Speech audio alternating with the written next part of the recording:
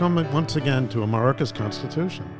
I'm Andy Lipka, and I'm here today with Professor Akhil Amar. No surprise. Hey, welcome. Andy.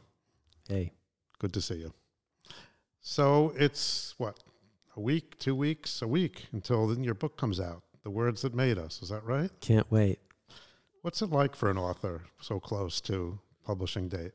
What's it like for a 9-year-old so close to a Christmas day or his birthday? You know, you're just a lot of anticipation.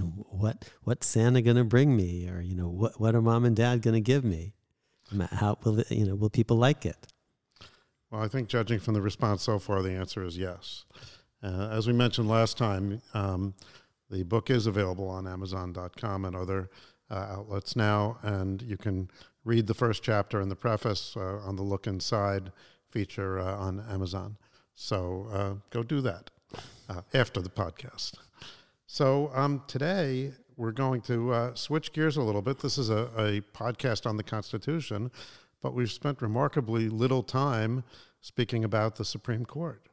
And in a way, I think that's quite instructive. We've talked about the constitutional role of the other branches and so forth. But nevertheless, the Supreme Court undoubtedly has a role to play, and it's in the news these days. President Biden has convened a commission. What is the purpose of this commission? It's a commission to advise Biden, to make recommendations in effect to Biden about the judiciary, and he may in effect make recommendations to Congress as proposed legislation, as it were, that may or may not do something. So, during the campaign, there were calls for so-called court packing, enlarging the size of the Supreme Court, or even enlarging the size of the federal judiciary in general. So how does the court size get determined? So let's go back to first principles. Let's look at our copy of the Constitution. And when you open up the Constitution, first of all, you see Article 1, that's the legislature. Article 2, that's the executive.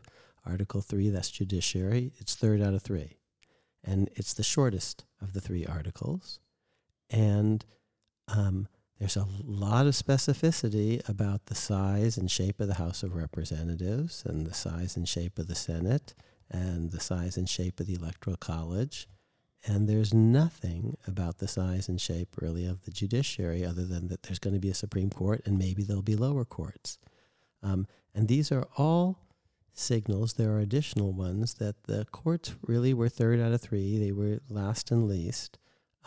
They weren't expected, I think, at the founding to play, and the Supreme Court in particular wasn't at the founding, I think, expected to play the ginormous role that it has come to play, the role of the 800-pound gorilla telling other branches what to do on big issues all the time. And here's the proof. Because the House is really important, there were weeks of debate at the Philadelphia Convention about the balance and effect between big states and small states and between slave states and free states. So the House was going to be proportional, and the Senate was going to have state equality. Okay, so that's the big state, small state balance. And the House was going to count slaves at 3/5. That's the slave state, free state balance. So a lot of energy into conversations about House and Senate size and shape. Similar debates about the Electoral College, which is going to determine the presidency. There's going to be one president, but debates about who's going to pick that. And in effect, the compromises about the House and Senate get translated into the presidency because the Electoral College is basically composed by giving each state the same number of Electoral College seats as its House of Representatives allocation and its Senate allocation. That is House of Representatives plus 2 additional electors for each state to correspond to the 2 senators. So a lot of textual specificity about House and Senate and about Electoral College. Next to nothing about the judiciary. There's going to be a Supreme Court. Congress can provide by law for lower federal courts, and that's about it. And the Constitution pretty much clearly tells us it's Congress that's going to decide these questions by statute. Congress, by law, under the Necessary and Proper Clause, can make all laws necessary and proper for implementing the structures of the other branches. So Congress, by law, decides how many cabinet officers there are going to be and what the divisions between their powers are. Is there going to be a Secretary of War, or is there going to be a Cabinet Secretary of Army and Navy? Is there going to be a Treasury Department that's separate from a Commerce Department, or are you going to put all that in one entity? So Congress decides the size of the cabinet and allocation of responsibilities among cabinet officers, and so too, Congress by law decides how many justices there are going to be, and how many lower court judges there are going to be, and within certain parameters, what the jurisdiction of these courts will be, again, within certain constraints that the Constitution sets out. So when is the first time that Congress actually does this? The famous Judiciary Act of 1789. Congress convenes in 1788, and George Washington, the first thing they do basically is count the electoral votes. George Washington wins. He wins unanimously. We've talked about that. So he's summoned to the national capital, which at that point was New York. Once he's in place, you can start passing laws because, without a president in place, you can't present bills to a president. So first the House and Senate materialize in the spring of 1788. Then George Washington takes his oath of office on April 30th, I think, of that year. And then they can start passing laws. And at the end of that first session, September of 1789, the Judiciary Act of 1789 passes, and it provides for a certain number of lower court judgeships and a certain number of Supreme Court slots. And what is the number of the Supreme Court slots at first? There are going to be a total of 6 justices on the U.S. Supreme Court, 1 Chief Justice and 5 Associate Justices, to repeat, a total of 6. Not 9, which is what we have today, but 6.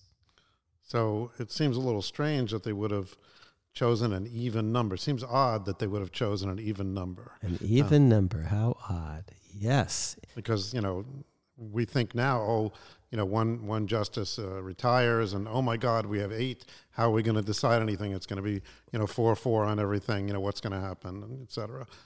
And in my new book, which I haven't plugged in the last 30 seconds, I actually give the readers the answer to this puzzle, why 6? Because I didn't quite understand the answer before. In my earlier book, America's Constitution, a Biography, for example, I say, the fact that it's 6 is a sign that they're not expecting the Supreme Court to decide all the big issues all the time, because otherwise they would have chosen an odd number rather than an even number. So I saw that back in 2005. And so they were more expecting, I said, the Supreme Court to basically monitor the states. It was going to be like a federal agency. And if it's a federal agency, then it's no different or not that different than the post office or the customs office or something like that. Let Congress structure it, just like various cabinet departments or something. So that much I understood, but I never quite figured out, why 6 in particular, and what's that all about? And I didn't understand that because I didn't start the story early enough. My other book kind of started with the Philadelphia Convention and then leading to the ratification process. But this new book starts earlier. It starts in 1760 with the run-up to the American Revolution. And the key point is, at the beginning of my story in this new book, Chapter 1, which, Andy, you helped me on a lot. It was okay before you saw it, but it's a lot better now. And it is on the look-in feature of Amazon. If people want to read the whole thing for free, they can. You have to make it to the end, because there's a wow finish at the end of Chapter 1. But don't start with the end. Yes, no peeking, no cheating. So But the point is, when I start my story in 1760, the Americans are very happy with the British. They're celebrating the fact that George III is their new king. And by 1776, Britain will basically lose America, lose the loyalty and affection that was so obviously on display when I start my book, which is the celebration of George III's ascension to the throne, his coronation, if you will. And you and I talk a lot about the crown because you got me hooked on it, and it's spectacular. Why does America declare independence? Or put differently, how did Britain lose America? They lost America by not listening to Americans. The center wasn't in touch with the periphery. And by the way, there's quite a few episodes on Wales in The Crown, where actually a similar phenomenon is described, even in the late 20th century. How to connect to the hinterlands. And yes, in The Crown, they send Charles to try to connect to this region that feels that the center doesn't listen to it, doesn't take it seriously. So England loses America because it doesn't take people in the colonies seriously. And Americans, when they successfully stage a revolution, they are creating a new central government to replace London. They say, we better not let that happen to us. And the way we're going to prevent that is by having our highest court go out into the countryside, ride circuit in the hinterlands, so that they'll go out, spend time with local juries, with other local officials. They'll keep their ears open. They'll report back when they meet together in the national capital what the rumblings are out there in the countryside. They'll explain to folks in the countryside why the central government is doing certain things. So the central government will not lose touch with the people in a far-flung continent. The justices will bring justice to every man's door. And if that's the idea, then the key point of the Supreme Court is not, as we think today, to sit en banc, that is, all together, and decide all sorts of important things, but to ride circuit. And since America is a vast place, given transportation technology at the time, America divides, the first Congress divides America into three basic regions, basically New England, the Mid-Atlantic, and the Lower South. So three circuits. Each one will have two circuit justices who will come from that region and travel in that region. So the key, and remember this later on, this point, because it's going to come up even for today, the key is that, yes, 6 is an even number, but it's nicely divisible, and it's nicely divisible by, in this case, the key number, which is 3, which is the number of geographic circuits. So that's why it's 6, so that you can have 2 justices for each of the 3 circuits, so that America won't lose its the affection of the people in the hinterlands the way England had done prior to the American Revolution. There's sort of a hint of that same theme in terms of the size of the House, right? George Washington is not happy at the end of the convention that the House is too small. He wants the House members of the House of Representatives to be sufficiently large so that the representatives are, because if let's imagine, for example, you only had, because the text actually permits this when you read it, actually, it says, you have to have at least one House member for every state. Suppose you only had one House member of every state. Well, that would be preposterous. That'd be 13 House members. 7 would be a quorum. 4 would be a majority. But each House member would be covering so large an area that he couldn't really be familiar with all the local details. So it's these issues do come up in debates about House size as well. Absolutely right. Although I wouldn't want to mislead our audience. There were other considerations, questions of corruption if the House is too small as well, that it might be corruptible. All sorts of issues. Mm-hmm. So it wasn't the only thing. So now we have 9, before we had 6. 9 is not. Oh, let me mention, actually, just since you're talking about it, let's bring the Senate in. Remember, we've talked a little bit about the decision of 1789 and the president's power over to fire cabinet officers. That's kind of an important thing, that cabinet officers answer to the president. One thing that means is that presidents can fire cabinet officers without getting the Senate's say-so. That turns out to be good for the Senate because it means that the Senate can go on recess and mend fences, go back to their home districts and show their face and show the flag. And that's an important thing. If a president needed the Senate to agree anytime the president wanted to fire someone or sack someone, he'd basically have to keep the Senate around as a kind of permanent council, a permanent cabinet, an advisory body. And the Senate wouldn't like that in the end because it wouldn't be able, in effect, to ride circuit because the senators are going to have to shuttle back and forth because otherwise, why should the people re-elect them if they've lost touch with the voters and, in the Senate's case, the state legislature that elected them and will need to re-elect them? Of course, it's not only a matter of the decision of 1789, which has to do with essentially dismissing cabinet members or other members of the executive branch. It's also recess appointments, because if the president couldn't fill a vacancy in the absence of the Senate, then the Senate couldn't go on recess either. All true. So it's both ways. Okay, so we were 6, now we're 9. 9, it's true, it's divisible by 3, but we've got more than 3 circuits now. And the justices no longer really ride circuit as a practical matter. But that does continue for a while, doesn't it? Until through most of the 19th century, at least formally.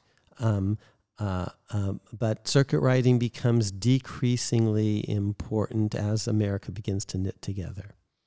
I mean, one time that it matters and that I recall is when President Lincoln suspends habeas corpus and Chief Justice Taney rules against him, but he does so in his capacity as a circuit justice. In a thing called a Chambers opinion, right.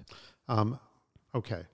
So, but of course, Lincoln himself is not a judge, but he rides circuit himself in Illinois. Lawyers ride circuit, and within states, state judges are sometimes riding circuit. So the basic, and I've told you, just in effect, the senators ride circuit. They go to the national capital, then they go back to their home state, and then back to the national capital, and back and forth. And so do House members. Today, House members often do that every week. They take a jet home for the weekend because there's this tension between serving in the national capital and showing your face back home.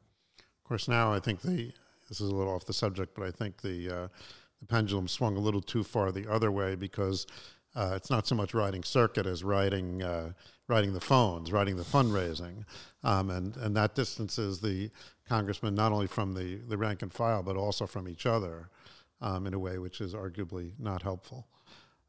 Okay, so how do we get to 9? Because initially the size of the Supreme Court is kind of dictated by the number of circuits, and as America expands, we get more geographic circuits. At one point, actually, there were 10 justices, and then it was reduced right at the beginning of the Civil War, and it was reduced to 9. But we have gone in American history from 6 down to 5, back up to 6, and then new circuits were added with westward expansion. Again, at a maximum of 10, settling at 9, and it's basically been 9 really ever since about 1870. So I think that most people would agree that there's nothing really wrong with 9 as a number, except that some people feel it's not the particular 9 that they want. That's it. They don't like this 9, but here's the problem. And some people say, pack the court. Let's add 5 that Biden will appoint and that a Senate that's now controlled by the Democratic Party will confirm. Well, that sounds great unless you think about what's going to happen then in round 2. Okay, so fine, now we're at 14. And you think the Republicans, next time they control the House, the Senate, and the presidency, are going to just sit still? They're going to say, well, those Democrats, they added 5. So now that we're in charge, House, Senate, and presidency, because now actually, if there were 5 new Democrat appointees, they'd have a majority of the court. There'd be 14, right? And there'd be 5 plus 3. They'd have 8 of the 15 or something like that, 9 maybe, whatever. And so the Republicans say, okay, now that we're in charge, we're going to add another 10. And then the next time the Democrats come into full power, they can say, oh, well, we're going to add another 15. And the concern is it spirals out of control. Well, this is nothing new right now. In other words, there was a court packing attempt under President Roosevelt.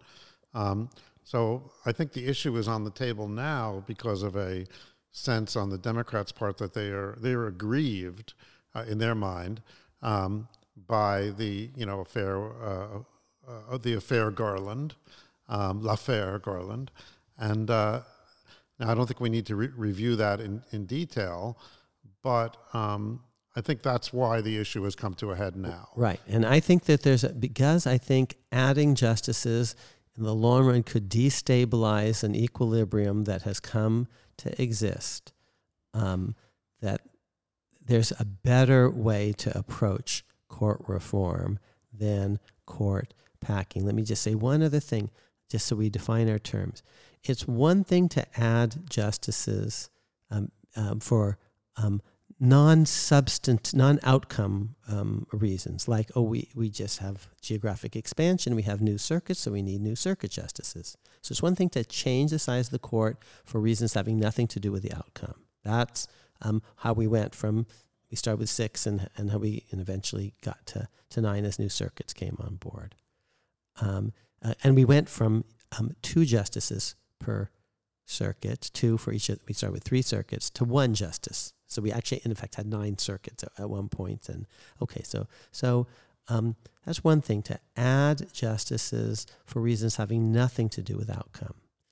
It's even there's a second thing. Okay, Congress adds new justices because they don't like the rulings of the current ones, but it's a bipartisan dissatisfaction.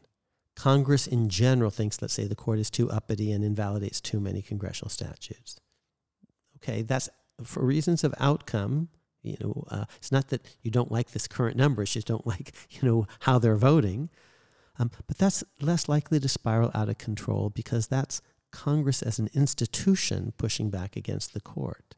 But now let's distinguish that from partisan manipulation of court size. And my concern if it's a partisan manipulation, if it's the Democrats doing this today, that's something that could spiral out of control because then in game theoretic terms, that unsettles a kind of focal point equilibrium, which is 9, and invites one good turn, deserves another. One bad turn deserves another. That invites the Republicans to do a partisan reprisal of sorts, and maybe not even tit for tat, double tit for tat, triple tit for tat. Okay, you did this, we're going to do that, and then some.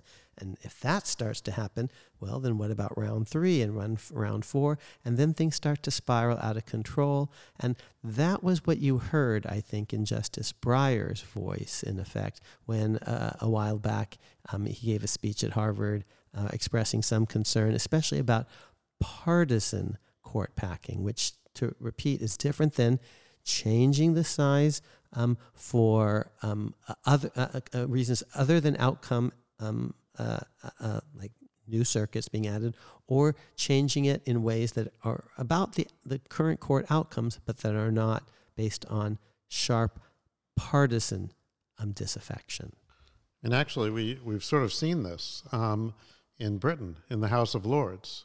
The House of Lords was, doubled in size because they didn't like the outcome of the votes from the House of Lords. There's over 1,000 Lords, I believe. So it became a completely unwieldy organization. There are other reasons that the Lords are disempowered, but it didn't work out too well. One of the very phrase packing initially, I think, comes into popular usage in 1911 in Britain with a Lords packing plan that was very much familiar to Franklin Roosevelt when he came up with his court packing plan. One other thing about Roosevelt's plan, which failed, even though he controlled overwhelmingly the House and the Senate, Democrats controlled the Congress, and yet his plan in the end failed, is he wasn't entirely honest about his motivation. He said, this is just a kind of a good government reform. The justices are old and they're not keeping up with their docket, and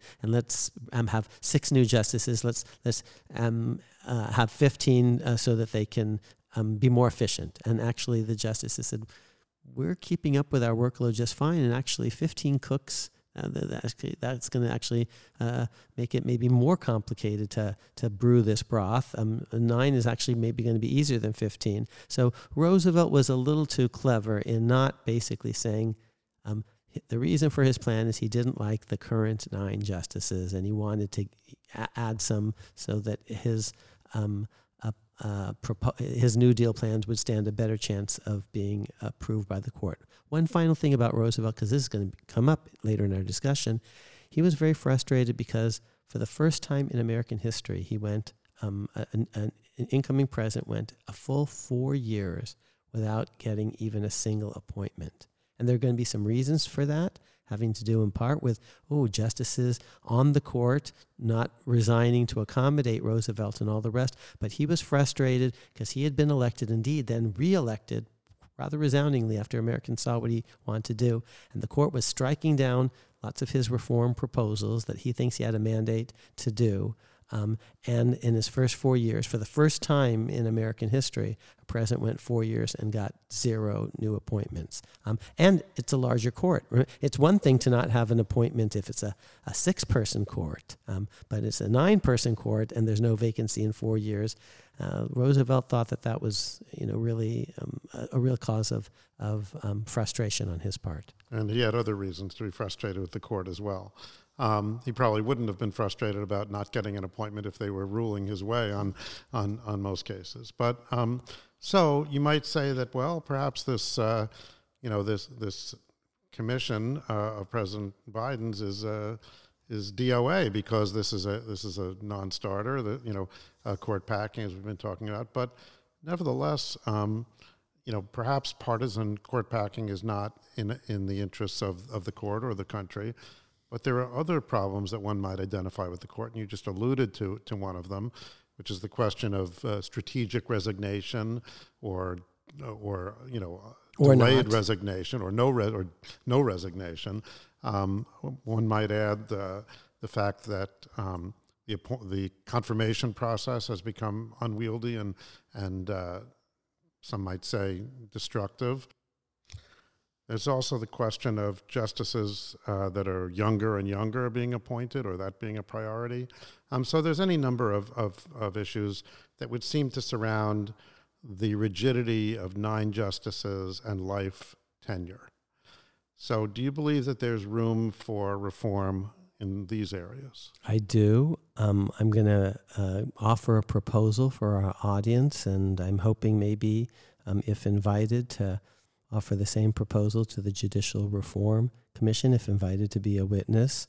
And let me begin by just saying, if our current system of life tenure is so great, why is it the case that no state, basically, except Rhode Island, has that model, and none of the apex courts in the great democracies around the world, Britain, Germany, France, India, whatever, Israel, has this same model of life tenure. So I think there's a better model, and it involves term limits for the justices, which would give them a lot of independence, but it wouldn't quite be the same as the life tenure model. I'm going to argue a little later that we can do this without a constitutional amendment, which is one of its virtues. But let me just begin by saying, if the current model of life tenure is so great, why does almost no state copy it except Rhode Island, and no foreign nation copy it? So and I think we can learn from that. We can learn from the experience of actual democracies that there may be other ways of doing it. I firmly believe in judicial independence. And I think some states do it very poor, have poor models of the judiciary. They have partisan elections, competitive partisan elections that in which judges are promising to do this or do that if elected, in effect, winkingly sometimes, because they're not supposed to make promises of a certain sort. So some states do it very poorly, but the best states have models in which there's either mandatory retirement at a certain age or a fixed term, often something like 15 years of judicial service. That's how a lot of countries around the world do it, great democracies. And I think we can learn from that, and we can tweak those models just a bit and come up with a better reform suggestion than court packing. In a nutshell, I'm going to propose keeping the court size at 9, not monkeying with that. That's kind of been settled for a long time, and there are dangers of unsettling it, which we just discussed. Keeping the court size at 9, but moving to 18-year terms for the justices. And I'm going to try to see how many ways in which this will actually be an improvement, just as we counted all the ways in which the presidential succession law was actually imbecilic. And I think we got up to 16, 17, 18, something like that.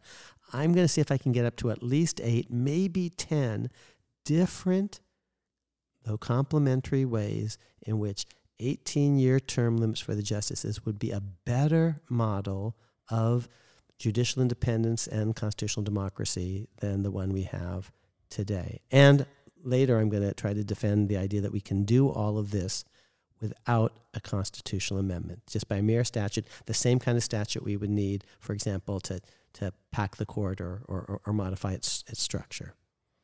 Okay, and of course there are going to be some issues in how do we get there, but why don't you describe this proposal for us? Okay, I'm going to just go through, try to do kind of quickly, and you're going to keep score about whether I'm double counting. I'm going to try to do better than the last time I kept score.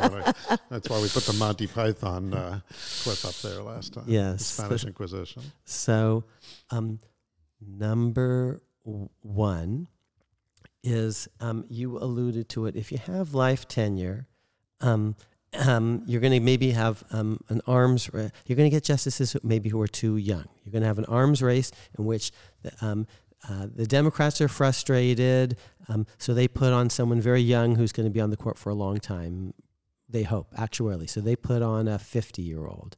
And then the Republicans, though, when they're in charge, say, we're going to put on a 47-year-old and then a 44-year-old. An arms race going lower and lower and lower in age. So you're going to, the concern is you're going to have justices who maybe don't have enough seasoning. So the problem of arms race and too young.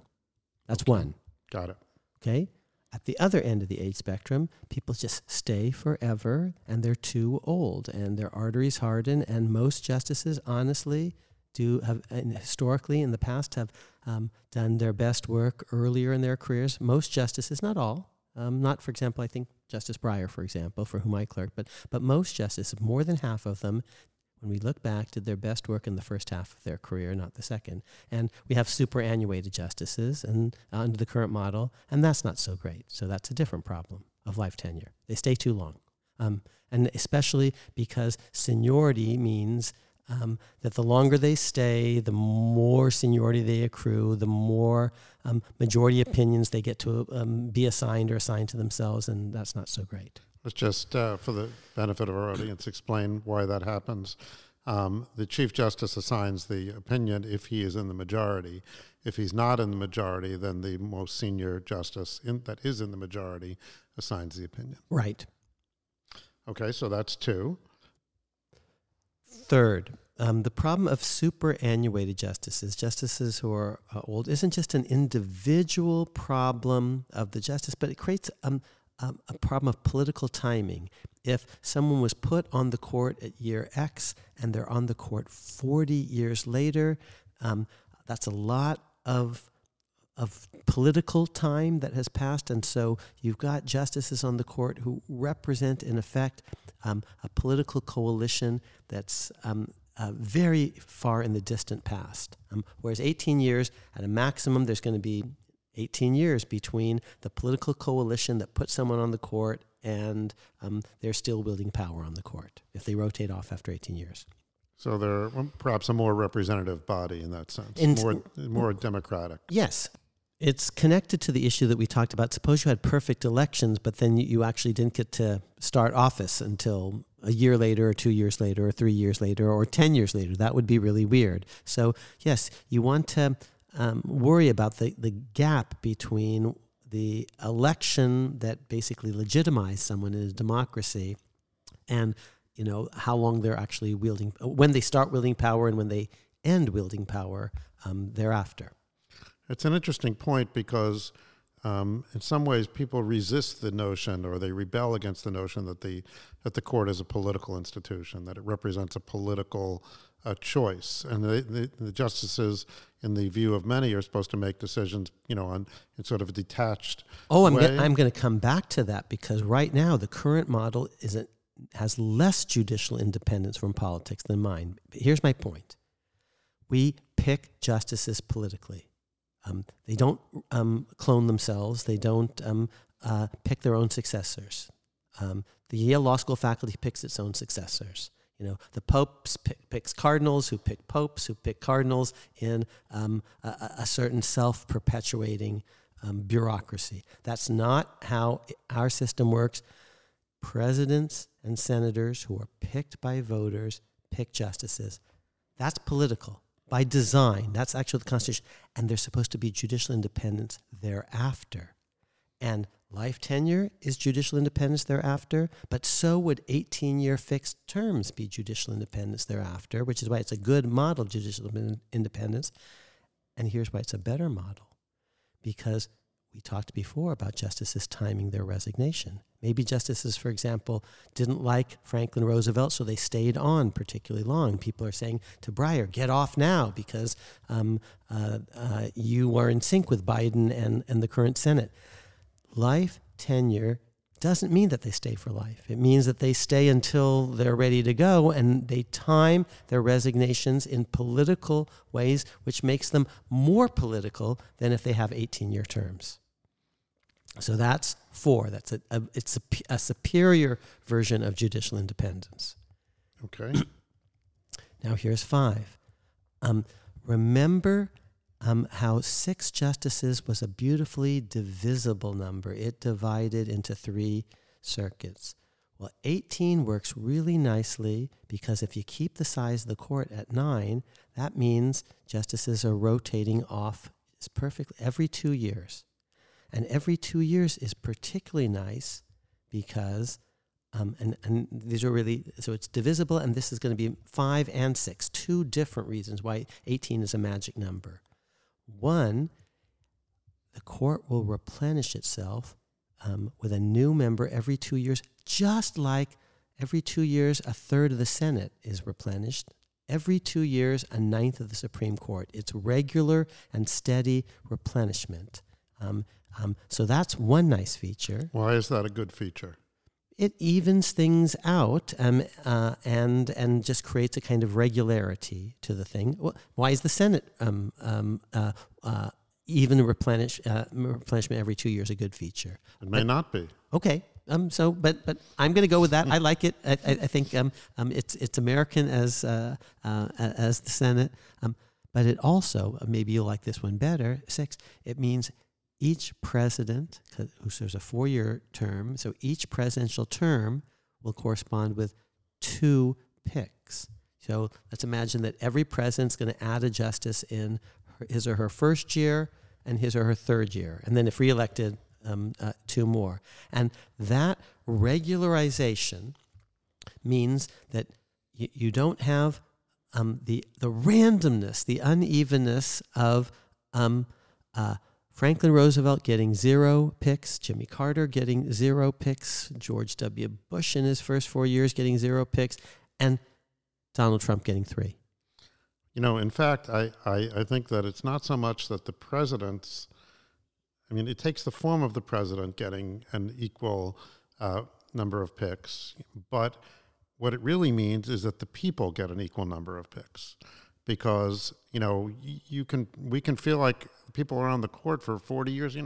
I never voted for anybody that picked this justice, and I'm stuck with them for 40 years. So my political power is more accurately reflected in the court, and so too for generations to follow, with a more regularized replenishment. So that connects up to my earlier point about it minimizes the gap between the political coalition that puts someone on the court and the power they're wielding. But here's a seventh point that I don't think is double counting. It can improve our presidential elections from the point of view of the electorate, because now they know with certainty not only that there will be 2 vacancies in the presidential term, and they're voting on who's president. And we've talked so much about how important it is that you cast a sensible presidential vote. And one of the things now that you know for sure, because Bob Woodward said, in a recent interview on this podcast, a lot of times you don't know what's going to happen over the next 4 years. So you have to care about character and competence, but you will know for certain that at least 2 seats will come open. There could always be a death or early resignation, and we could talk about that, but you know that 2 seats will come open. You as a voter, you'll know which 2 seats they are. It's going to be the seat number 4 and seat number 7 or whatever, if we just numbered the seats. Which 2 justices are going to be term limited in the next 4 years. You could actually have an intelligent conversation every 4 years, quadrennially, when you're picking your president, about what those justices actually did on the court, where they actually are swing or particularly influential, and therefore what vacancies in those 2 seats is likely to mean for the court. So you can have an intelligent conversation, whereas now it's actually kind of icky, because if we're going to try to talk about the court, well, we have no idea who's going to rotate off or not. And the conversation is, that person kind of looks old. Are they going to die in the next 4 years? Are they going to get cancer in the next 4 years? Are they going to have some personal catastrophe that's going to require their resignation or something? That's an icky conversation to have. It's altogether too personal. Here, we can have a more sensible, sane, democratic, sober conversation about where the court is and where it might go, because of the 2 vacancies that we can predict with certainty, because we have a regularity to the rotation process. So and from the point of view of the voter. So certainly, I think that's a valid point, and also I don't really see any downside to that. In other words, to having each president, other than if there's a president you don't like, having 2. But it evens everything out. Yes. Eighth, because we know that a person isn't going to stay longer than 18 years, that reduces the temperature a little bit in the confirmation process. There's not the concern that, oh my gosh, this justice who let's say is 50 years old is going to stay there for 40 years. Because whether they're 50 or 60 or 70, 18 years and out. And that, they say, reduces the temperature because there's just less at stake in any given appointment. The justices on average of late have been staying longer than 18 years. And that just also, this is maybe a 9th point, just gives them kind of too much power. And it goes to their heads. This model maybe conduces a little bit more to judicial humility. So I think that's a 9th point. A 10th is that not only do we equalize power basically among presidents. So Trump doesn't get 3 compared to Carter's 0, even though they both were one-term presidents. So it equalizes power across presidents, but it also, I think, nicely smooths things out within a presidency if we have one nomination in the first year and one nomination in the third year, one before the midterm, one after, neither one in actually an election year itself. It just regularizes and calms things down, not just across presidencies, but within presidential terms. So I think that's a 10th virtue. Okay, so it's quite virtuous. 10's a good round number. It was, good enough for Moses and Yahweh, and for the Bill of Rights, at least as eventually ratified. There were 12 original proposals, but only the first 10. 10 got ratified to create our so-called Bill of Rights. So 10's a good round number. It's possible I could squeeze an 11th or 12th, but wow, one stone, 10 birds, 10. Andy's laughing because in the book there are extended metaphors about stones and birds, and I kind of mixed up my stones and birds in an early draft, and he corrected me on all of that. Here's maybe an 11th or 12th, but maybe I've already counted this. One, it brings the U.S. Constitution system, or our federal judicial system, a little bit more in sync with the best state models, and with the best models around the world. And this is the key point, it won't require a constitutional amendment. And maybe this is 13, so now the number of colonies. It won't spiral out of control. It's a stable system once we get it up and running. There are going to be some transition issues to get to this, but it doesn't spiral out of control. It doesn't require a constitutional amendment. I think it's a superior version of independence, and you heard all the other arguments. So depending on how you count, at least 10, maybe 13 different reasons that this is something, an improvement on the status quo, and something definitely worth considering. So a couple of questions. You mentioned that it's going to increase judicial independence, or at least improve it. Yes, yeah. But one thing that occurs to me is that if you have 18-year terms, you might have a justice that's appointed, let's say, at age 45. Mm-hmm. So they'll serve to 63, pretty Mm-hmm. young still. Mm-hmm. In fact, very young. We say as early 60s ourselves. Well, that justice could then run for president. So, and in fact, there was a justice that, at least one, that was quite ambitious about running for president. Not just John Marshall, but William O. Douglas, I believe, aspired to the presidency. Oh, and Simon P. Chase, lots of them. And you've answered your own question. We've had that even in the existing system. Yes, but with the current structure, there's a tremendous incentive for the justice to stay on the court. They might be president, but they might not. Okay, whereas if they don't resign from the court, they'll continue to be one of the more powerful people in the country.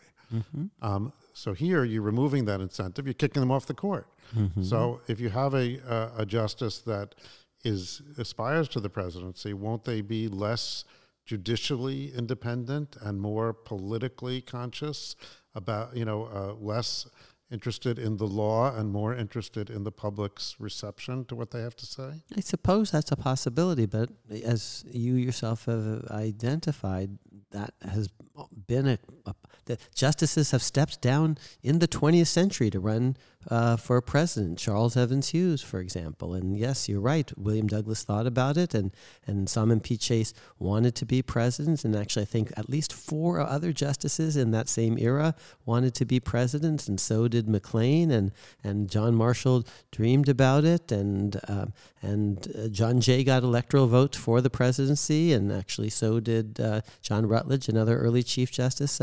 So that concern has coexisted with the current life tenure model.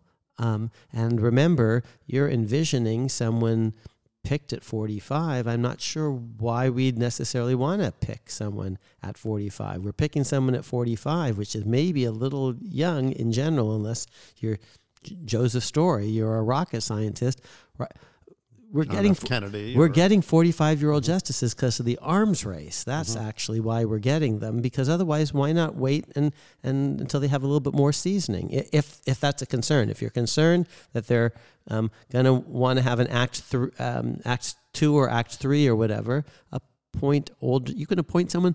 Oh my God! At the age of 62, to just pick something randomly, he says, as someone born in 1958 and therefore 62, and they're actuarially probably, if they're in good health, likely to make it to 80. Now, in fact, I am not nominating myself because I'd be the world's probably worst justice because academics don't always make good justices. But what I am saying is, I'm not sure 62 is too old, in fact, but right now you're unlikely to be appointed at 62 for arms race reasons, because if a party has a slot, why should it waste it on someone who's only got 20 good years left rather than 30 or 35 or 40 good years left? That's the arms race, and going younger and younger.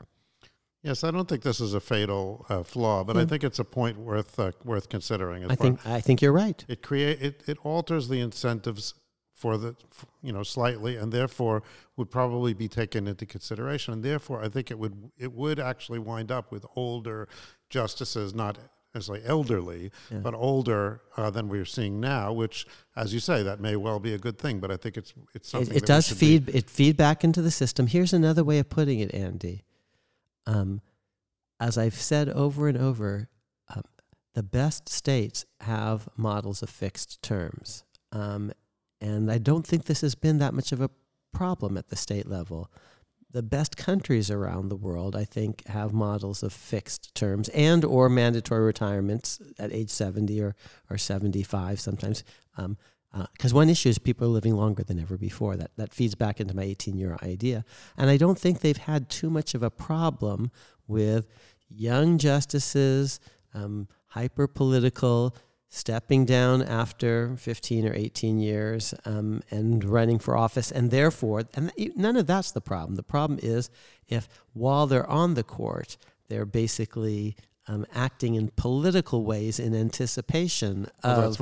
I know. Of course, it was in anticipation of their political campaign. I'm just not sure we've actually seen that.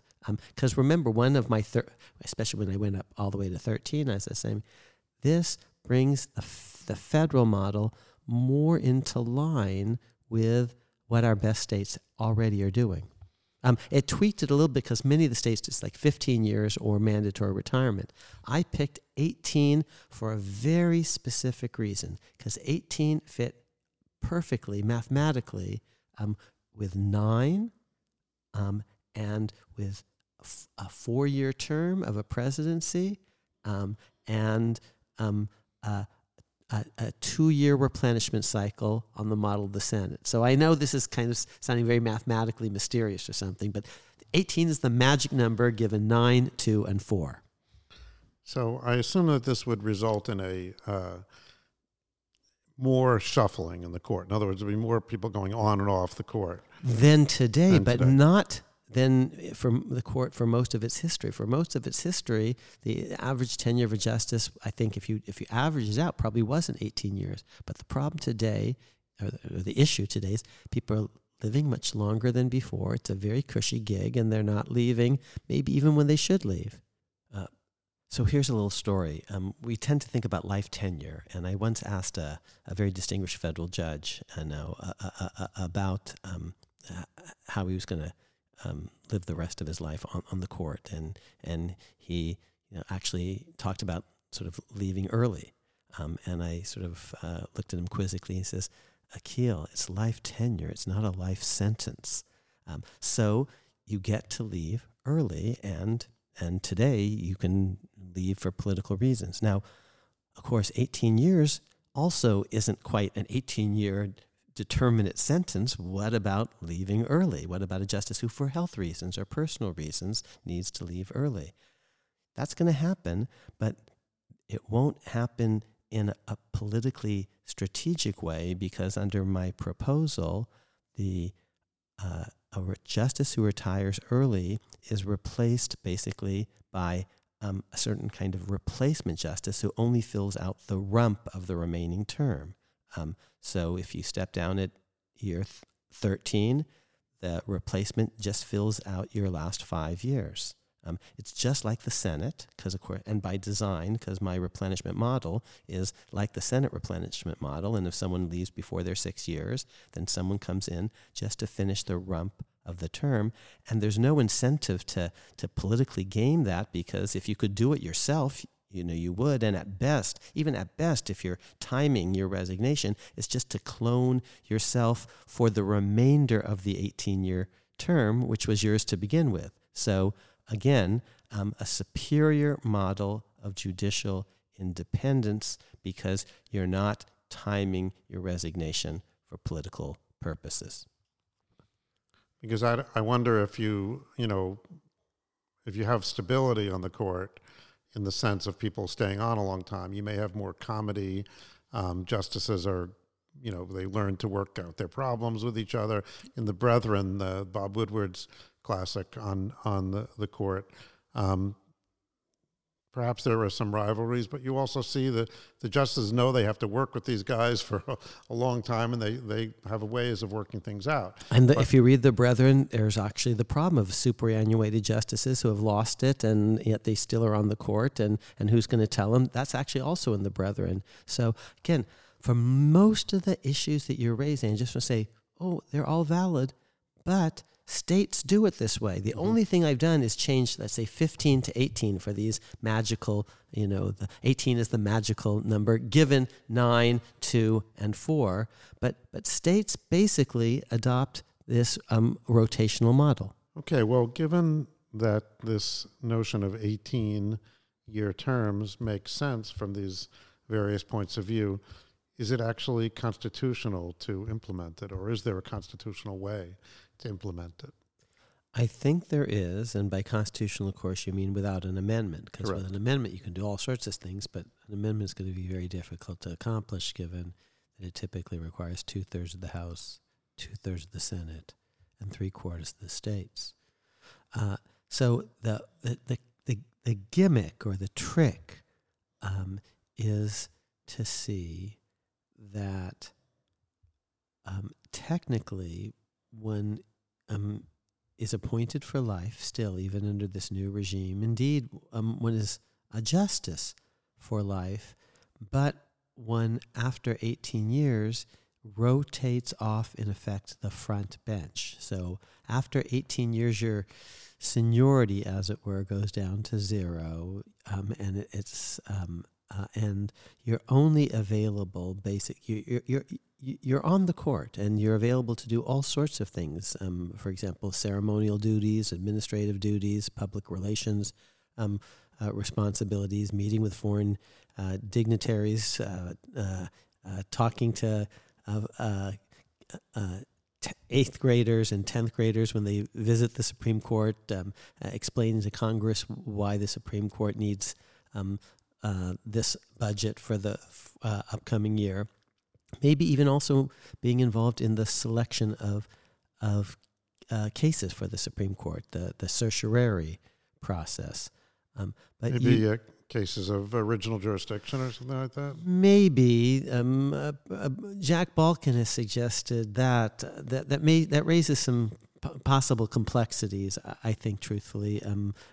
But at the very least, you're on the court. You get life salary, and your title is, in effect, senior justice, something like that, and you'd be available to sit if the court were short-staffed. If there weren't 9 justices, you could pinch it, which means that if there's some unexpected vacancy, let's say a death or a medical resignation or something like that before the 18-year term, you'd be available to pinch hit, and so the court would never be short-staffed. So let me just say that's somewhat analogous to your proposal that ex-presidents serve on standby as well in some of the 25th Amendment scenarios. And it's analogous also to what it means on a lower federal court when a judge takes senior status. The judge is given a kind of a reduced workload and is available to pinch hit in a crisis, but isn't basically on the front bench. So I think, given that Congress has very broad power to structure the court itself, we go back to the point about how Congress, the point that we made earlier, that Congress has very broad power to structure the cabinet departments, to create a secretary, a Department of Defense, or separate departments of Army and Navy, or separate departments of Commerce or Treasury, or one combined department. So Congress has, for literally centuries, for example, passed statutes saying, here are the rules of evidence and procedure that apply in Supreme Court proceedings. And the Supreme Court actually upheld broad congressional power to do that, an opinion by none other than John Marshall in a case called Wayman versus Southern, which is 1825, I believe. So for 2 centuries, it's been Congress by law that regulates when the Supreme Court sits and, in general, what procedures it follows, that determines the size of the court, that initially provided for the circuit writing duty. At the end of the 19th century, phased out in general the circuit writing duty, that initially provided that the court had to take certain cases on appeal with no real discretion in the matter, that later changed that and introduced a concept called certiorari, giving the court discretion over its appellate docket. So Congress has very broad power to structure and regulate the Supreme Court. And I think saying 18 years on the front bench and then after that you rotate to a different set of duties would be pretty clearly a constitutional, within Congress's power to enact. Now, in our last episode, when we talked about the filibuster, we were talking about the rule of 4 for certiorari, and you mentioned that the Supreme Court could change the rule of 4 by a majority vote of the Supreme Court. So that would seem to be possibly at odds. Did Congress delegate that power to the court? I think, in fact, in my writing on this, I basically said unless Congress specified otherwise, or limited the court in some other way. So, yeah, a lot of what the Supreme Court does, for example, you mentioned earlier, the practice, and it's only a tradition that the court itself generated. It's not based on anything in the Constitution. It's not based on any official statute, but the practice is that there's an opinion of the court in general. That didn't really emerge until John Marshall, and I actually talk about that in the new book, that the practice of a written opinion for the court emerging under John Marshall, and the practice, the tradition that it's the senior justice in the majority who decides who will take the first crack at trying to write an opinion of the court. And ex officio, the Chief Justice is always deemed the most senior, even if she or he was appointed the most recently. But ex officio, the chief is seen as having seniority over everyone else. Okay, so in other words, Congress can, by statute then, with presentment to the president, or change the term to 18 years with this kind of fudge. You know, that it's really still, it's a life term, but yes, the conditions under which you serve vary based on how long you've been on the court. Yes.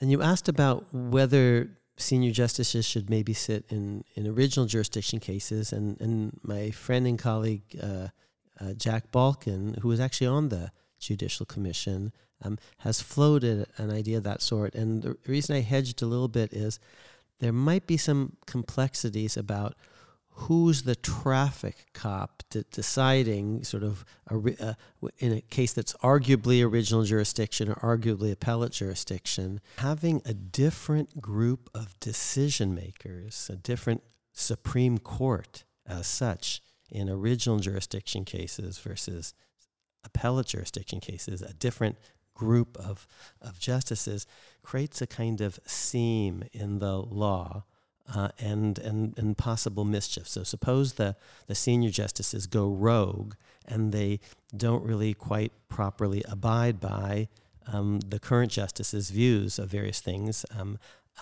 and that doesn't matter so much if they're doing administrative functions or ceremonial functions or even helping to decide which cases the Supreme Court hears. But if they're actually on their own joining with other justices and deciding Supreme Court cases, albeit in original jurisdiction, then original jurisdiction cases might in effect follow kind of one understanding of the law, and appellate jurisdiction a different understanding because you have a different Supreme Court in effect. And of course the Supreme Court, when sitting in appeal, doesn't ever take an appeal from the Supreme Court itself sitting in original jurisdiction. That's never happened and would be weird. So I think it's probably, and in general, that's not how state Supreme Courts work or other similar courts. So I think it's going to just be best of all to keep original jurisdiction the same way that it is today, decided by the entire Supreme Court en banc, the 9 active justices. Okay, so it's constitutional. Congress passes a statute. Now, how does it actually happen? How do we implement this? It would have to be some kind of transition period, I assume. Indeed, and I'm not going to go into all the details of the transition today. Maybe if this idea catches fire, we can do another podcast episode and I can actually walk our audience through my specific proposals, which I've actually already drafted for possible consideration by the Biden Commission. And by the way, 5 of the 36 members of the Biden Commission are my former students. So I'm hoping that they at least would give the idea respectful attention, which is all any academic could ever hope for his or her ideas. And there are basically 2 transition schemes. The harsh one is, okay, we want to keep it at 9 and 18 years, and some people are already over 18, so we basically start immediately whenever we need a new justice, imposing senior status on the existing justices. That would start with by seniority. Start with Thomas, who's the most senior, and then Breyer, and that's a harsh thing. It maintains everything at 9, but it's quasi-retroactive. When they were picked for the Supreme Court, this wasn't the rule. Now, I think they're still going to get their full salary, and they are technically justices for life. We've just changed the job description, which we're allowed to do by statute. We're allowed to add jurisdiction or tweak jurisdiction in all sorts of ways, but I think that seems harsh. The other transition plan would just maintain this schedule. Okay, Biden should get an appointment in year 1 and then in year 3, or if the statute isn't passed for a while, year 3, and then if he gets it, year 5 or year 1 of the next president, and so on. And there would be a temporary increase in the size of the judiciary because we just keep adding people even if resignations and deaths don't occur. And so the size of the court would temporarily increase and then gradually come back down to 9 until we were in a new equilibrium. So that's the other transition. It seems softer and gentler because it doesn't force people into senior status when at the time of their appointment they thought, oh, I'm going to be able to stay on the court as long as I'm able. Are there any conditions regarding the party to maintain some kind of party balance on the court or anything like that? An additional set of reform proposals could try to treat the court the way several independent agencies are treated, where by statute there are basically rules that no party can have more than a one vote margin over the other major party. The statutes are phrased in different ways, and Congress itself has certain committees that by tradition have equal numbers of Republicans and Democrats, no matter who controls the chamber.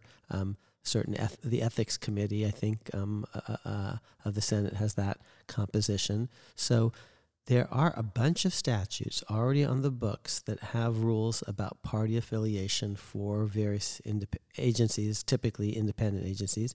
You could imagine those rules in addition to the ones I've just sketched out as also possibly being part of a reform package.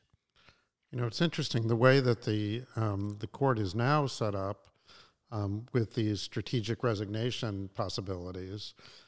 If you think about it, that would tend to maintain the party balance on the court in its current state, because people in general, if you're a Supreme Court justice, let's say you were appointed by a Democrat and you yourself consider yourself a Democrat, then you're going to resign when there's a president that's a Democrat. So you'll be replaced by a Democrat. Same with the Republicans. So that would tend to keep things the way they are right now. But Ruth Bader Ginsburg didn't do that, for example, and Sandra Day O'Connor did do that. Now, on the other hand, Scalia died unexpectedly, and as did Ruth Bader Ginsburg. She thought she was going to make it a little longer. David Souter and Harry Blackmun and John Paul Stevens are all interesting because they basically came on the court as standard Republicans. The Republican Party shifted from under their feet. There were Northern Republicans, and Northern Republicans, Rockefeller Republicans, basically saw the party move away from them, and so all three of them stepped down on the watch of Democratic presidents. Blackmun on Clinton's watch, and Souter and Stevens on Obama's watch. And by calling them Northern Democrats, I'm saying, they're not altogether different from Jim Jeffords or Lincoln Chafee, New England Republicans who became Democrats in the more overtly political realm. Yes, but that's true that they were a different party in effect when they retired than when they started. Mm-hmm. But nevertheless,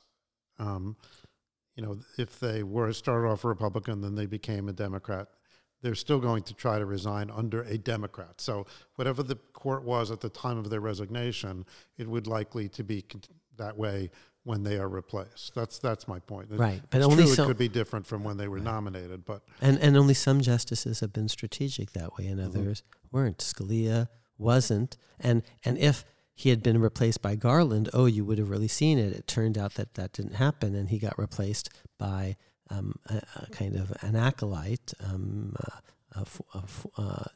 Gorsuch. Yes. And RBG also didn't strategically time her resignation, and she was replaced by someone of a very different perspective, Amy Coney Barrett. And that's why you're seeing a pressure campaign being brought to bear on Justice Breyer. Retire, Breyer, these signs everywhere. And by the way, that seems counterproductive.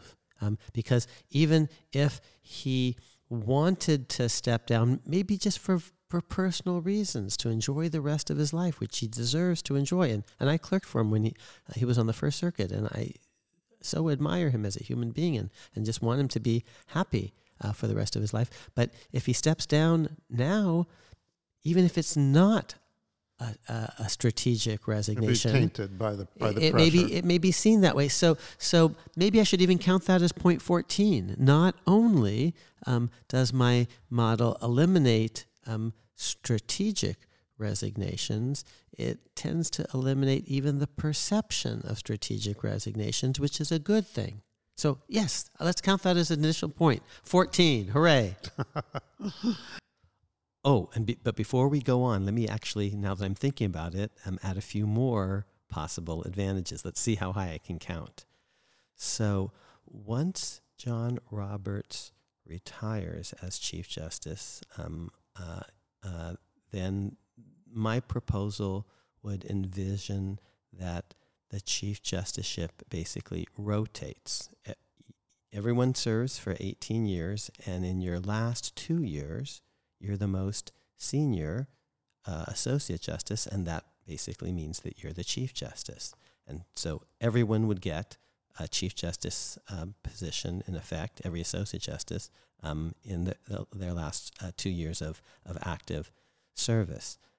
So, point 15, that's an advantage.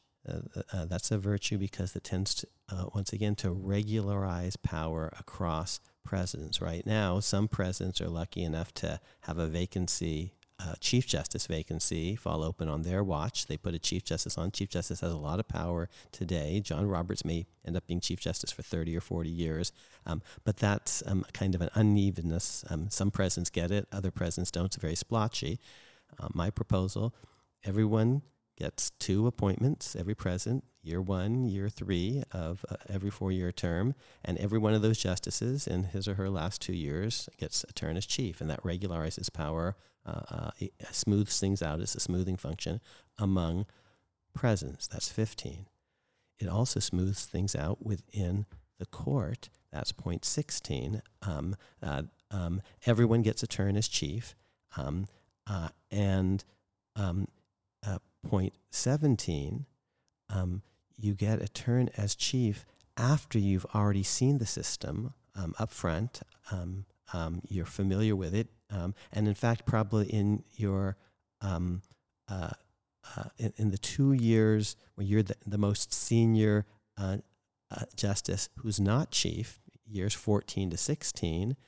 The person who is chief is probably training you up a bit, and so you're able to grow into the position, and that's not what we have now. Sometimes associate justices get promoted to chief, but they don't know they are, and they may be auditioning for that, and that gives presidents too much power to pick which associate justice is sucked up to them the most. Sometimes they come in from the outside, an Earl Warren, but again with no inside knowledge of the court. So again, you know you're going to be chief from year 16 to 18, and the current chief maybe starts to train you up from 14 to 16, and that's also a virtue. And so these points, I'm up to 17 now, 15, 16, and 17, they're not coincidences because that these are virtues, because that's how most courts of appeals work. That's actually how the Chief Justice position in a lot of apex courts, constitutional courts around the world work. So I'm not just coming up with all these things just out of my own head. I'm looking at actual democratic practice. I'm tweaking it a little bit to fit the special things about the U.S. Supreme Court, like the number 18. And speaking of 18, I think it would be nice for symmetry purposes if we were able to get up to 18. Here's the 18th virtue. I identified things that Supreme Court senior justices could do. They could help the court decide what cases to hear. They could pinch hit if the court is short staffed. They can do administrative things and ceremonial things. They can show the flag. They can meet 10th graders. But of course, I should have said, and I'm now saying, they can ride circuit. They can take, which is a good function, to reconnect the center with the hinterlands, to harken back to some of the initial vision of a Supreme Court, providing some connective tissue between the central government and folks in a far-flung republic. And that circuit riding idea, they can both help explain to folks out there, lower court judges with whom they're sitting, juries, bar association, local bar associations, what the world looks like to the Supreme Court. And they can also, in effect, be listening posts, antenna, and then be able to report to their active colleagues, what the soundings are out there in America. So 18.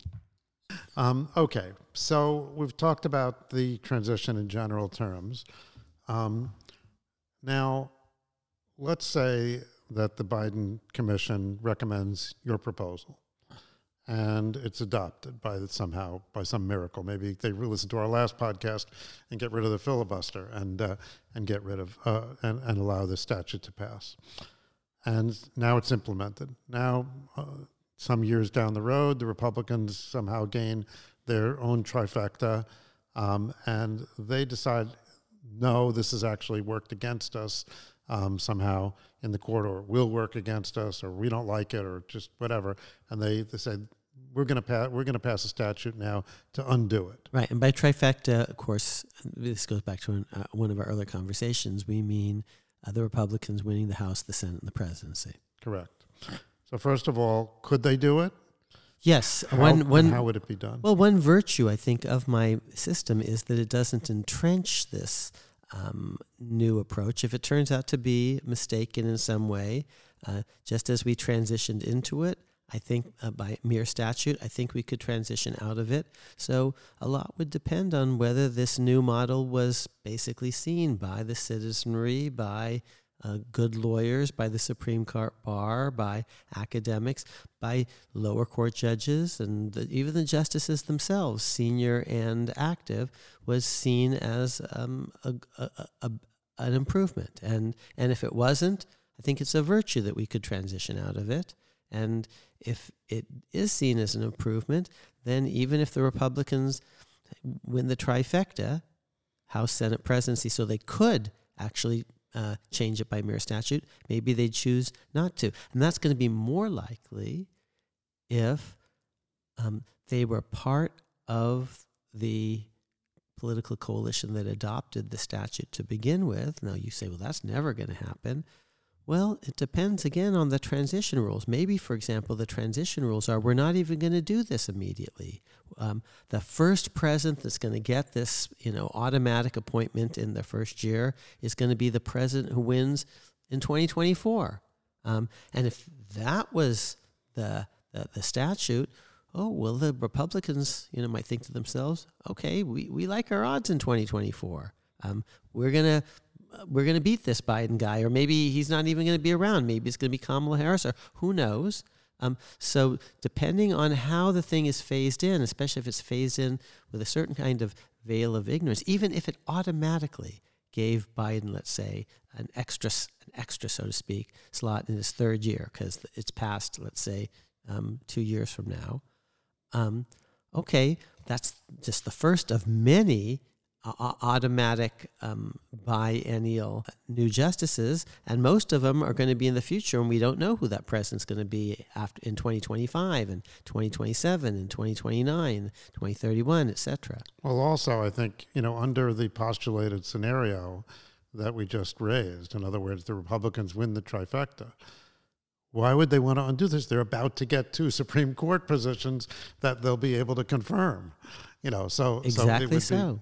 Maybe they might do it at the end of their term or something like that. Maybe a lame duck. Congress would want to do it if they've lost the election. That means they have to implement our earlier Instagov. Right, and that would look very stinky, wouldn't it? Well, I think if recent history has proven anything, it's that the Republicans can live with looking stinky. But at any rate, so this is all fascinating, and I think that I'm hoping that we have a future podcast where we get into the details of all this. But and here's one other thing that we're going to have to get into, and then maybe a future podcast. We have not talked about the size and shape of the lower federal judiciary. Remember, at the founding, my claim was the Supreme Court size and shape was very much influenced in effect by lower court issues, circuit riding issues, and even just independently of ideas about Supreme Court reform, a whole set of questions about whether we need more federal judges. I think we do. I think we don't, for example, have enough capacity to have jury trials, criminal and civil, and the entire Bill of Rights was so fundamentally premised on jury trials, criminal juries, civil juries, grand juries, so if we do need lots more federal judges, we have a larger population, we have had a litigation explosion. What should the trajectory, the shape of that increase be? And once again, there are the interesting transition questions. How much will be kind of grabbed today by today's coalition, where Democrats have the trifecta, and how much of the ultimate expansion of the federal judiciary is going to be after the next presidential election, for example, when it's possible the Republicans could control the nomination process. And by the way, the Republicans, of course, even before the next presidential election, could win the Senate back. And that's going to affect the ability of a president, even if there were lots of new vacancies. Well, how can you? It's going to be very different if President Biden faces a Democratic Senate after the midterms, continues to face a Democratic Senate, or instead is confronting a Republican Senate. And of course, we saw that situation with President Obama, who had difficulty getting his judicial choices confirmed.